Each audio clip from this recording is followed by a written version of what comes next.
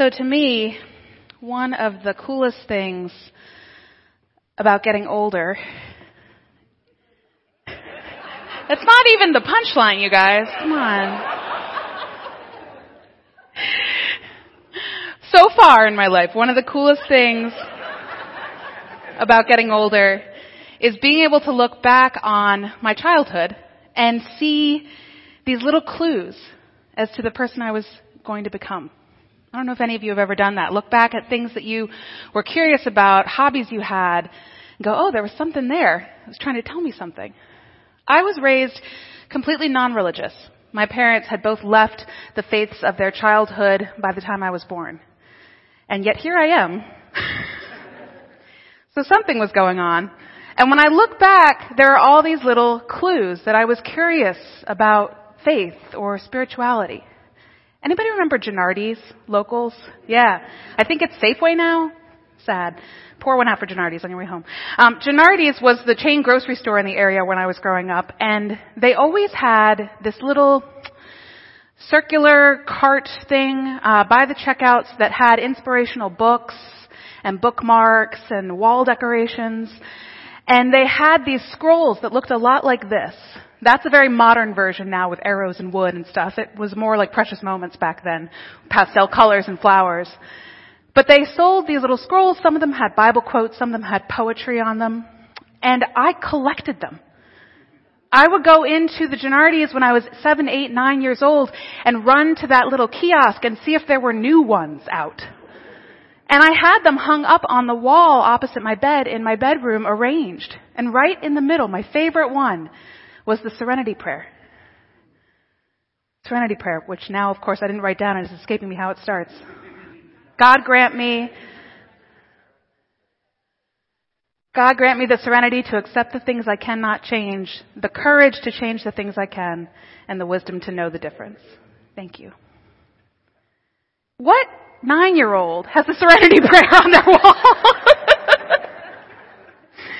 So there were clues, is what I'm saying. And the other big clue from my childhood was my favorite movie that I am preaching about in our SpiritFlix series for today. Ken is away on vacation, and so I'll be preaching this week and next week, and I decided to do a little mini throwback series. You'll see what the movie is next week. It's not Sister Act 2. I was tempted, but I didn't do it. But I loved this movie, Sister Act. I have probably seen it 25 or 30 times. I didn't need to rewatch it this week for the message. And part of why I loved it was probably because it's a musical, and I was always into musicals. But I was also fascinated by this idea of the nuns in their convent. This idea that these women had this strong devotion to a particular way of life, this sense of community and family that they created themselves. They had matching outfits. I have known in my life now 3 people who are former nuns. Actually, 2 of them are now UU ministers, believe it or not. And one of them was my high school calculus teacher. And they all said that what drew them into that way of life originally was that they wanted to be part of a community that took community seriously, that wore on their bodies, that showed so clearly how devoted they were to that idea of building community together. That appealed to them.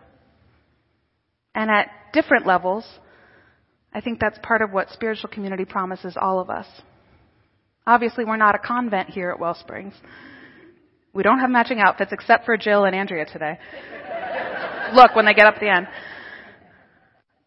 But we, I think, are all craving something like a community that takes itself seriously as a community, that practices what it means, that community muscle. We build that when we come together. Thich Nhat Hanh, whose words we read every week before our meditation, has a beautiful book about the value of this kind of community called Friends on the Path, Living Spiritual Communities. He says, our modern society creates so many people without roots. They are uprooted from their families and their communities, and they wander around not quite full human beings because they do not have roots. Quite a number of them, he says, come from broken families and are hurt. They may feel rejected by society. They live on the margins, looking for a home, for something to belong to. They are like trees without roots, he says. And just like plants, if we don't root in the ground somewhere, all of us, we might be able to get by, right? We might be able to survive moving from pot to pot. But without roots in the ground, it is much harder to grow. It's much harder to grow to our full size, our full potential. It's funny because Unitarian Universalism in this kind of last couple decades has gotten really into using this metaphor of roots and wings to talk about how each of us has this roots and wings sense to us, which sounds really nice until you really think about it. The metaphor doesn't quite pan out because how would that work, right? Wings are all about freedom. Wings help you fly away. And roots are all about grounding and staying put. These two things are definitely parts of our lives at different times. But they don't actually work together. They work in tension with each other. There are so many things I could talk about from this movie.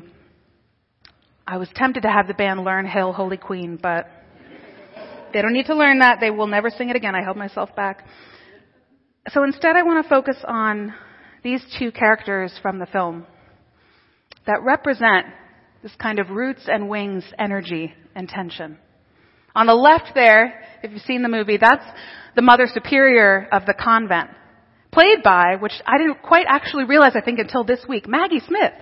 Dame Maggie Smith was the Mother Superior in Sister Act.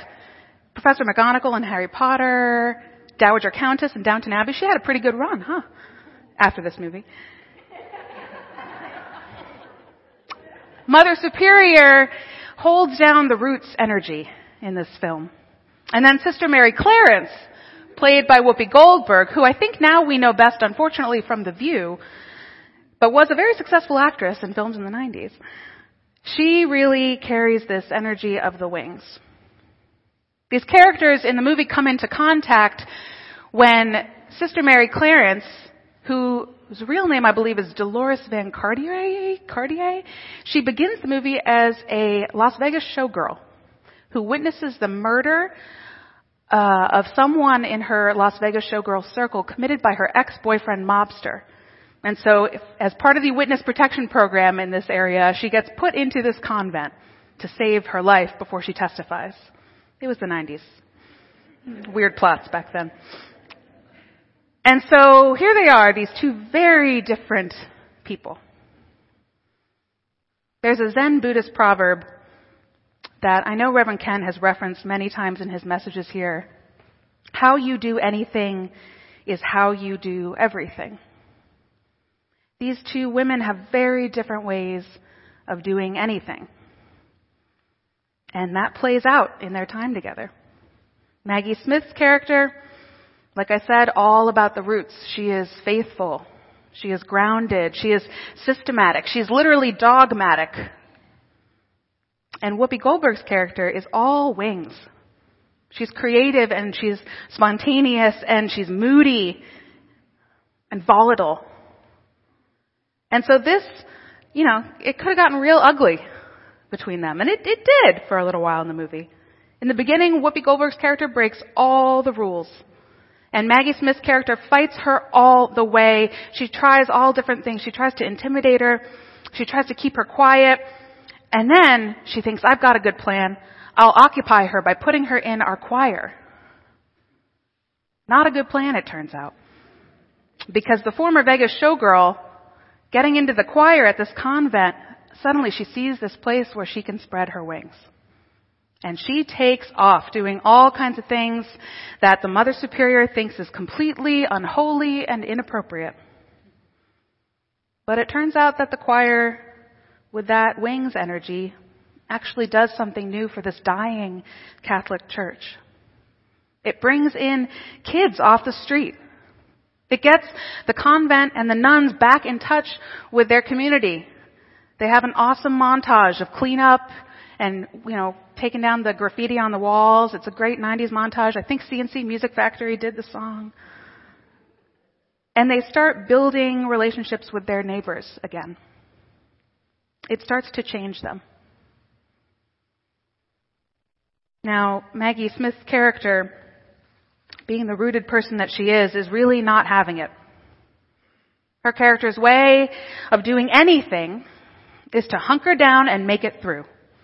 Right? To resist the reality that she sees around her, to focus inward and define her circle and keep her people safe and happy. And so that's how she responds to this challenge. And I want to be really clear. I don't think either of them are wrong. Neither of them are wrong or bad for responding in the way that they do. They're just different. That proverb, how you do anything is how you do everything. We can hear that, or we can use that in these pop spirituality circles in shaming ways, right? How you do anything is how you do everything, so you better get right with God. Ooh, geez. How you do anything is how you do everything, so you better start doing things better. Be more peaceful, right? Be more mindful. Accept impermanence right now. It's a little bit ridiculous. To me, that proverb is calling us to the same thing that the entire Buddhist tradition calls us to do, which is to wake up. To wake up to how we are. To notice. To notice our habits and to see the reality around us with clear eyes. That's it. Because yes, how we do anything is usually how we do everything. And we can learn a lot from watching and knowing ourselves. We also see, when we begin to watch ourselves, these habits that we carry. The value in our core universalist idea here at Wellsprings. That all of us need all of us. We are different. And that is beautiful. And it means that we can't do it all on our own. We were made this way. We're pieces of a larger whole. And as universalism says, we come together in communities like this because there's something in us that calls us back towards each other. Back, as some people would say, into the heart of God. And because we are different, we need that. We need each other. The Mother Superior's steadfastness and determination really came in handy for Whoopi when she dutifully accepted taking on the risk of having her come to this convent in the first place. It really came in handy for Whoopi when Whoopi got kidnapped at the end of the movie and the nuns needed to put themselves into harm's way to pursue and rescue her. That kind of doggedness and determination was what everyone needed. And Whoopi Goldberg's character, her willingness to tear it all down, to come in from left field, to be creative, to play, well, that ended up being the very thing that saved their dying convent. The promise of our faith is that none of us are wrong or bad to the core. We just can't do it all alone. We just need each other. That's all. Even roots and wings can work together in our plant metaphor. Because plants need roots to grow, but how do plants reproduce? With help from some winged beings, right? From birds, from bees, even from these little helicopter seeds. Okay, so plants do have wings sometimes. Fine, there's one example. They work together. And it's okay. There's different parts of this big whole, and being in community helps us move it all forward. I think our roots are how we grow, but our wings are how we reproduce. And reproduction happens in all kinds of ways in addition to biological reproduction, right? Reproduction happens in our chosen families. It happens in our communities all the time, in the habits that we share with each other, in the practices we spread, in the learning and the fruits of all that individual growth that we then give away to folks who can carry it farther than we ever could on our own. Some of you know that I attended our denomination's annual General Assembly last month. Our church is a member congregation of the Unitarian Universalist Association, and once a year they bring together a couple thousand people in a big spiritual setting like a city conference center. And I went for the 5th or 6th time, I think, this year. And some of you also know that I am very proudly and very clearly a self-defined church nerd. I have read every article there is to read about what is happening in American spirituality. I don't have a Google alert set up for millennials and church, but I don't need to because the Facebook algorithm has learned that I want to see all of those articles. And I always see them. And so part of what motivates my call in ministry is my sense that we are in a world of dying convents and congregations and denominations, but not of dying spirituality. There is so much evidence out there, actually, that people are still seeking some kind of soulful community, some kind of place to build their community muscle, to practice what we get to practice here. But I will tell you, ever since I started on the path to ministry, back in 2009 now, almost 10 years ago, every study that's come out since then, the numbers go down. Denominational affiliation, church membership, church attendance, giving to religious institutions and seminaries. A lot of these places are closing their doors. It's really happening. There were 2 articles this week I read. One was on the On Being blog on NPR. You can look it up.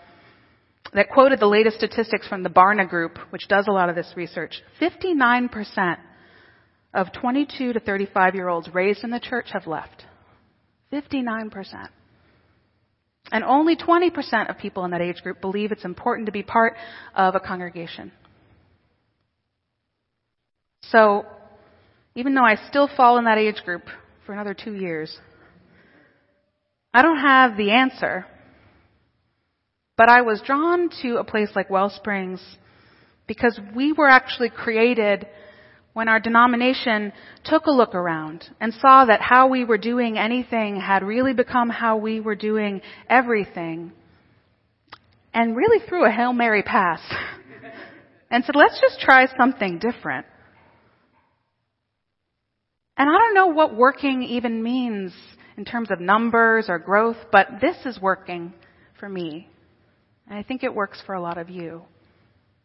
And I don't know where we're headed. I have no idea if anything like this is the answer to that question of what's next for spirituality, for faithful communities that come together. But I know that I like our wings mentality. What does that Zen proverb have to teach us as the movement? What do we need to wake up to? That was what was on my mind as I walked into General Assembly this year. And I was hopeful because a few things were happening. We're electing a new president of our denomination, which is a big symbol for what direction we're headed in the future. But what I wanted to know even more than who was going to win the election was, are we finally willing to wrestle with our future?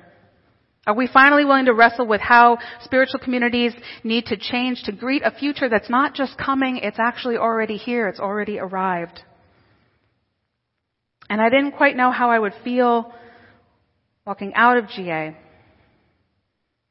Because we are already a little bit on the edge of our denomination's culture. We were created to be. I've had multiple people in our movement tell me they think our church isn't really UU. I'm genuinely not sure how to feel about that. The truth is, I love deeply our spiritual tradition and the heritage and the teaching that it represents.